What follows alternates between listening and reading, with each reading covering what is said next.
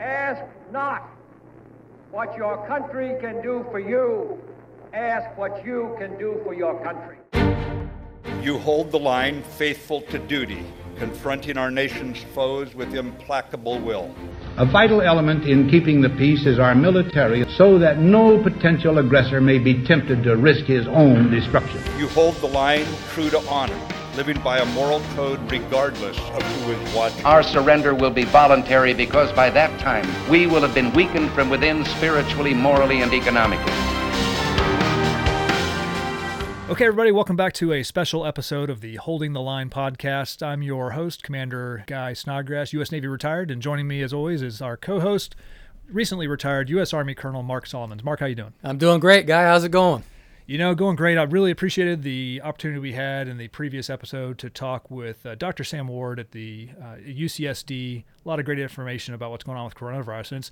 And it's an interesting segue, and that's why we wanted to do this special episode, is because over the last few days, an issue with the United States Navy has captured not only the attention of the national security community, but it has captured in an outsized way the attention of the American public. And that's the 4-page memorandum that was sent from Captain Brett Crozier, who was the commanding officer of USS Theodore Roosevelt, a nuclear-powered aircraft carrier that was on patrol, had rapidly increasing cases of coronavirus on board his ship, and ultimately had he had authored a 4-page memorandum he sent up to Navy leadership that somehow got into the public domain. And then just yesterday, Navy leadership fired him. And then today, here back in the United States, we are greeted by social media of Captain Crozier being given a hero's departure as he leaves the carrier for the very last time after having been relieved from command. So, this is something that I feel I can understand because I'm a recently retired U.S. Navy commander. I served with Captain Crozier when we were both in Japan on board the USS Ronald Reagan, where he was the executive officer and I was the commanding officer of a strike fighter squadron. But I've got to wonder, how does this hit your ears and eyes as a member, a longstanding member of the United States Army? Yeah, Guy, thanks for that. A great summary of what's transpired with that commander. As a leader in general, just my case being the Army, it does strike me as kind of a sad situation. And what's happened here's a guy who's dedicated his whole life to serving his country, thinks he's doing the right thing. And in the end, he's relieved. Now, I'm not saying he's totally innocent in that, and that's what I think we want to get into today as we go into this discussion here. Right, wrong, or indifferent, the facts are out there on what transpired, and I'd like to take a little time to review them and share with our listeners, how do leaders in this business get in this situation, and were his actions right? Were the Navy's actions right? Were they both right, or are they both wrong? Let's take it a little bit further. Those are all good points. And, in some respects, I'm going to turn some of the questioning over to you. Like I mentioned, you're a recently retired member of the United States Army. I've had the, I guess you could say, luxury. I grew up in the U.S. Navy, was a senior leader on my way towards aircraft carrier command myself. In fact, Captain Brett Crozier, when he was the executive officer of the Ronald Reagan, had made the time to sit down with me and talk about that career path and what it would mean, not only for me, for my family, for my future in the U.S. Navy, should I go down that path. So, I've had the luxury of getting to know him from both a professional and personal sense. And I'll tell you up front, I think very highly of him, both as a person, as a member of his family, and as a leader. But I'm curious, why don't you start throwing some questions my way, and we'll kind of, like you said, we'll tease this apart and see what we think about who's right, who's wrong, and what does it mean for people who practice national security? That's a great question, Guy. And let me start by turning around and ask you, what are leaders' responsibilities when it comes to taking care of soldiers, equipment, mission? What is the priority with those when it comes to accomplishing the mission? And it's interesting. I think every service, whether you're, as you put it, a soldier, sailor, airman, Marine, you're serving in the Army, the Air Force, the Navy, Marine Corps, Coast Guard, that, every service has their own regulations. They have their own expectations for leaders, depending on whether you're a frontline unit, whether you're maybe, kind of, as they say, in the rear with the gear and your support unit. But I think the overarching thing that makes a commanding officer or a unit leader in the U.S. military unique is that, unlike being the CEO of a corporation, unlike being the president of a company, you are responsible when you're a commanding officer. You're responsible not only for the mission, you're responsible for the assets of that organization, meaning, in my case, fighter jets, in your case, armor. you're responsible for those things, but unlike being a CEO, you're also responsible for the health and well-being of the men and women under your charge. And I think that certainly strikes at the crux of what happened here with Captain Crozier. So would you say the mission takes priority, or the men, sailors, soldiers, Marines, airmen? Which is more important? Yeah, and I'm going to give you the answer we used to our students' chagrin when I was a Top Gun instructor. Every time it depends. And that really is the reality here. I think I've had a chance to talk with some members of the media as I'm helping them better understand the military perspective on this one. I would tell you that as a commanding officer of that Strike Fire Squadron in Japan, we were stationed in Japan. We're part of what's called the Forward Deployed Naval Force, and we were there with the express purpose of supporting specifically the government of Japan, because that's where we were based out of, but also our allies and partners in the Indo-Pacific. We were there for stability. We were there for peace. So I felt very passionate that the mission came first. In fact, my squadron's mantra, what I used as a commanding officer, was war fighting first, dam busters always. Dam busters being the nickname of the squadron.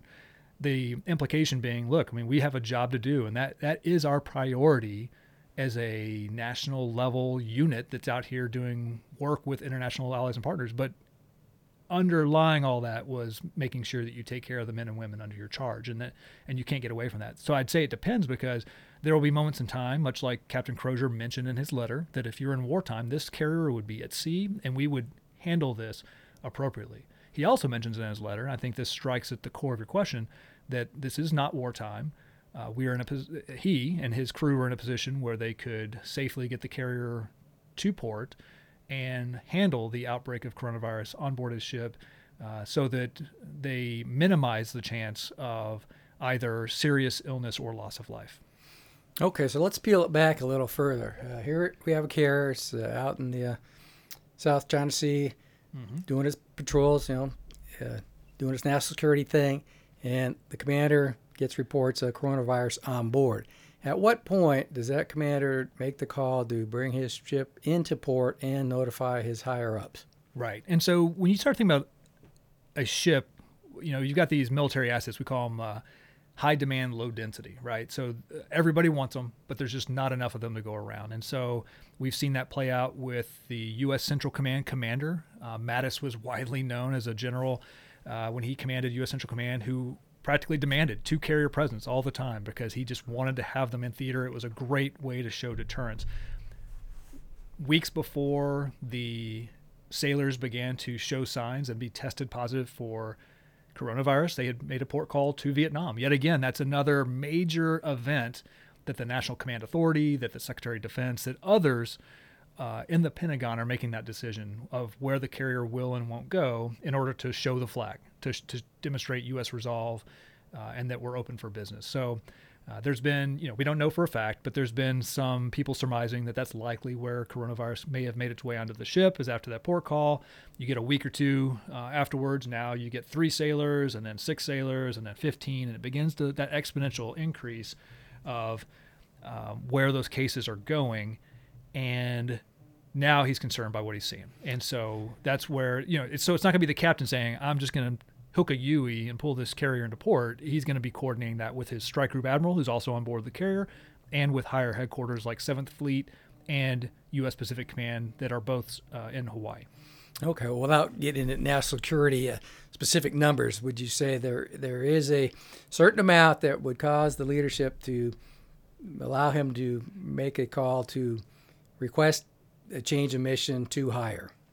Yeah, and I think we saw this play out real time, right? So before Captain Crozier's 4-page memorandum was leaked or was published in the San Francisco Chronicle, which is the first outlet that published that letter, before that happened, he was already pierside in Guam. So somewhere along that pathway, as the initial caseload was beginning to build, Captain Crozier, we surmise, expressed concerns to his strike group admiral and others, and they'd already pulled the carrier into port. So at the time of this letter coming out, and at the time that there's increasing concern about the rapid rise of the number of coronavirus cases on board the aircraft carrier, it was already pierside in Guam, and the ship was basically being quarantined in place, meaning the sailors, as we understand it, were not being allowed to leave the ship. They were just being asked to stay on board. So you keep around roughly all 5,000 sailors there. So it's fair to say this letter was not the first instance of the commander reporting up his chain of command that there was an issue on board. Yeah, I think that's safe to say. I can tell you only from my vantage point, Captain Crozier himself has not spoken publicly on this. I think wisely he's made a decision to keep his own counsel. And, with recent events being fired because his letter was made public, that's probably good sense for the time being. That being said, look, as a commanding officer on board an aircraft carrier is one of 8 squadron COs, right? And then you have an air wing commander, you have the commanding officer of the aircraft carrier, and you also have your strike group admiral that is all on board the carrier. The number one way you're going to be working these issues is by walking to the stateroom, right? So the office where that leader resides, and you're going to have a face-to-face conversation. You're going to pick up the phone, you're going to call, you're going to send emails. And my gut tells me, and I cannot base this off fact because I simply don't know at this point, and I don't think anybody does other than maybe very senior Navy leadership and Captain Crozier, but my gut tells me that for whatever reason, Captain Crozier didn't feel he was getting the responsiveness and the support he needed, and that's why he would memorialize in 4 pages a memorandum that he would then formally send up through the chain of command. Yes, that's what I keep struggling with. As leader, obviously, writing a 4-page memo, at least in the Army, would not be the first response to notify your higher-ups. A series of emails, offline conversations, sharing your concerns with your higher-ups would probably be more along the protocol lines there. So writing this letter just strikes me as odd. So we would like to know, why did he write the letter? If what you're saying is true, that brings up a series of other concerns that maybe he didn't feel he was getting enough attention on the offline conversations he was having. Right. And the honest answer, not only between the two of us and our listeners, people who are considering the situation, is that we don't have enough facts to go off right now to make a really intelligent decision from a leadership or an ethics standpoint, what the right answer is.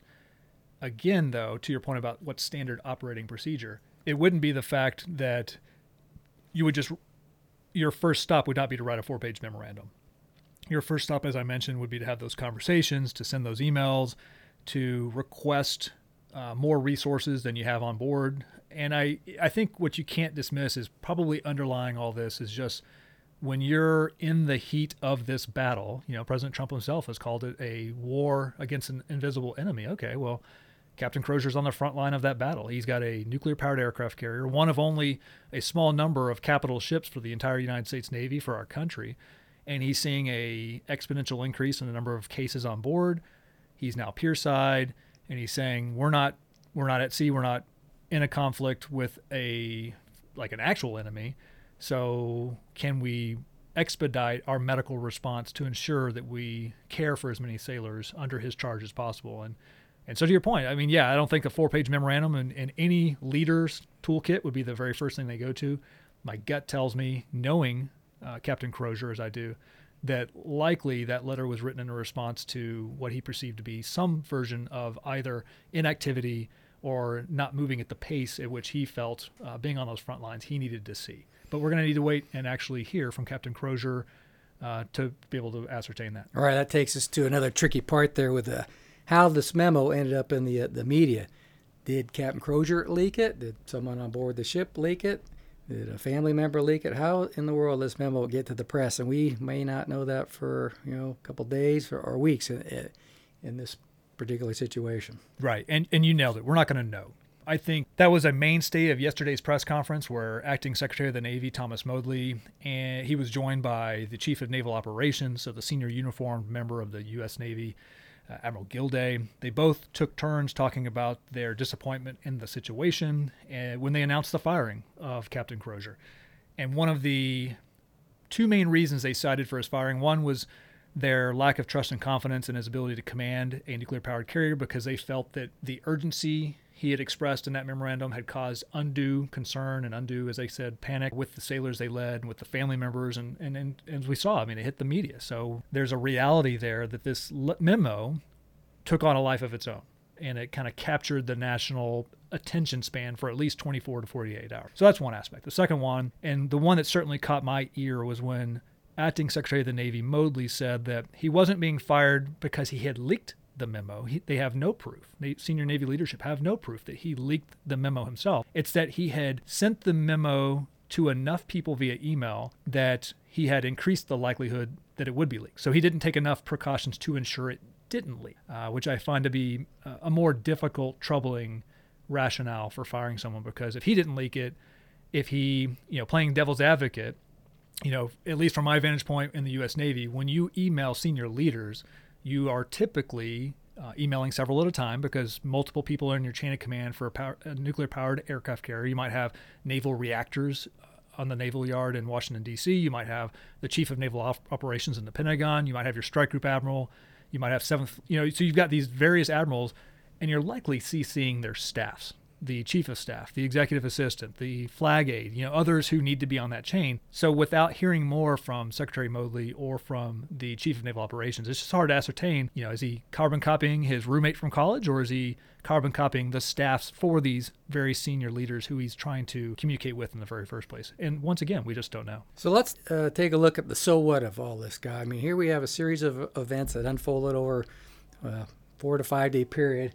But in the bigger picture there, what does this mean for the Navy in terms of its environment, in terms of families, sailors, etc.? Here we have a senior captain trying to do what he thinks is the right thing, and ends up with him getting relieved. What message does that send to the force?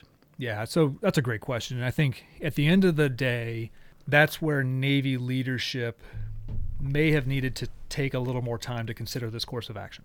It was a very public, very definitive decision by Acting Secretary of the Navy Modly. From the way the press conference went yesterday, part of that intent was to demonstrate that he is in charge, that he made a difficult call and was sticking with it during a period of time in which he felt that this commanding officer had performed below his standards. I would say, though, that it misses the larger point of what's going on both in America's society and also the perceptions within the lifelines of the U.S. Navy itself.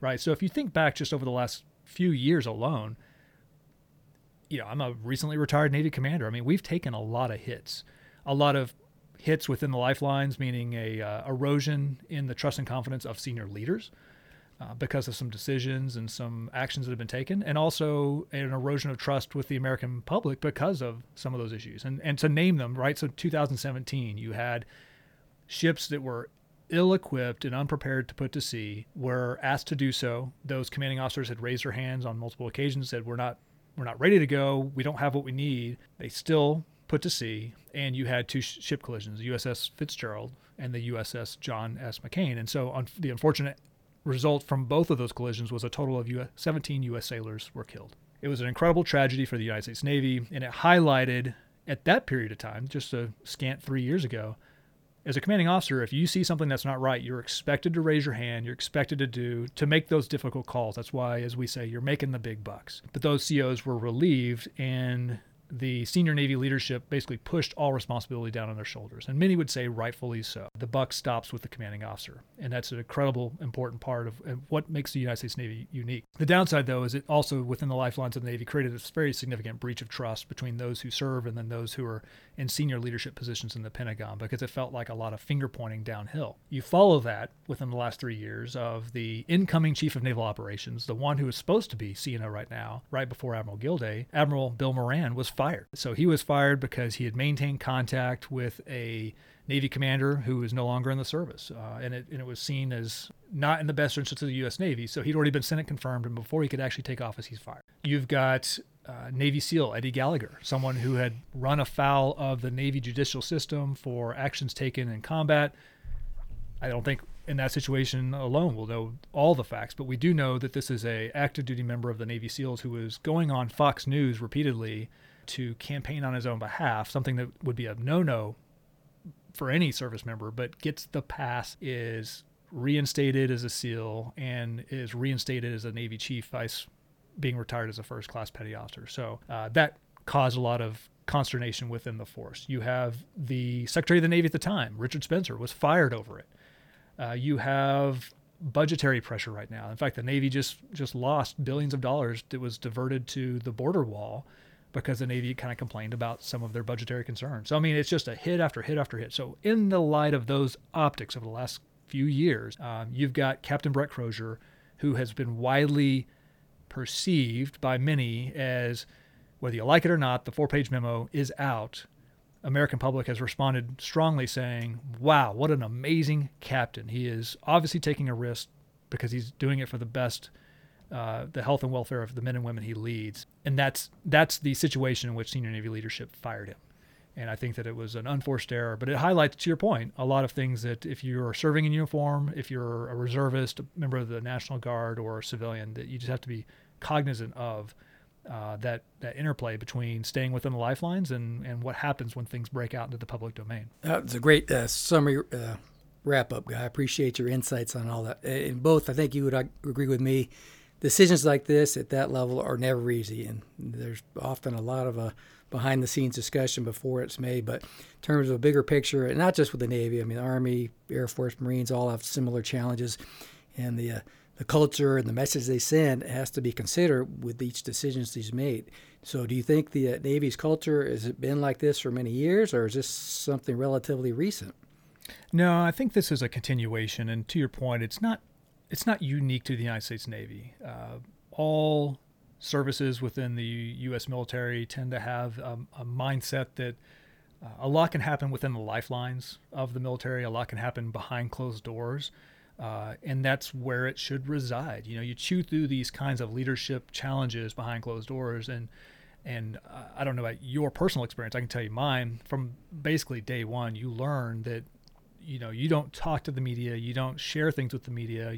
That is the purview of public affairs officers and senior leaders alone. So anytime something at a lower level breaks out and is highlighted like this, it can become a challenge. What I can tell you, though, what we should all take away from this is that organizations like West Point, Annapolis, the Navy War College, Army War College, Air Force War College, all these institutions of higher learning within the military and even within civil service can use this as a phenomenal case study to chew over, because you could easily arrive at a position where at the end of the day, guess what? They're both right.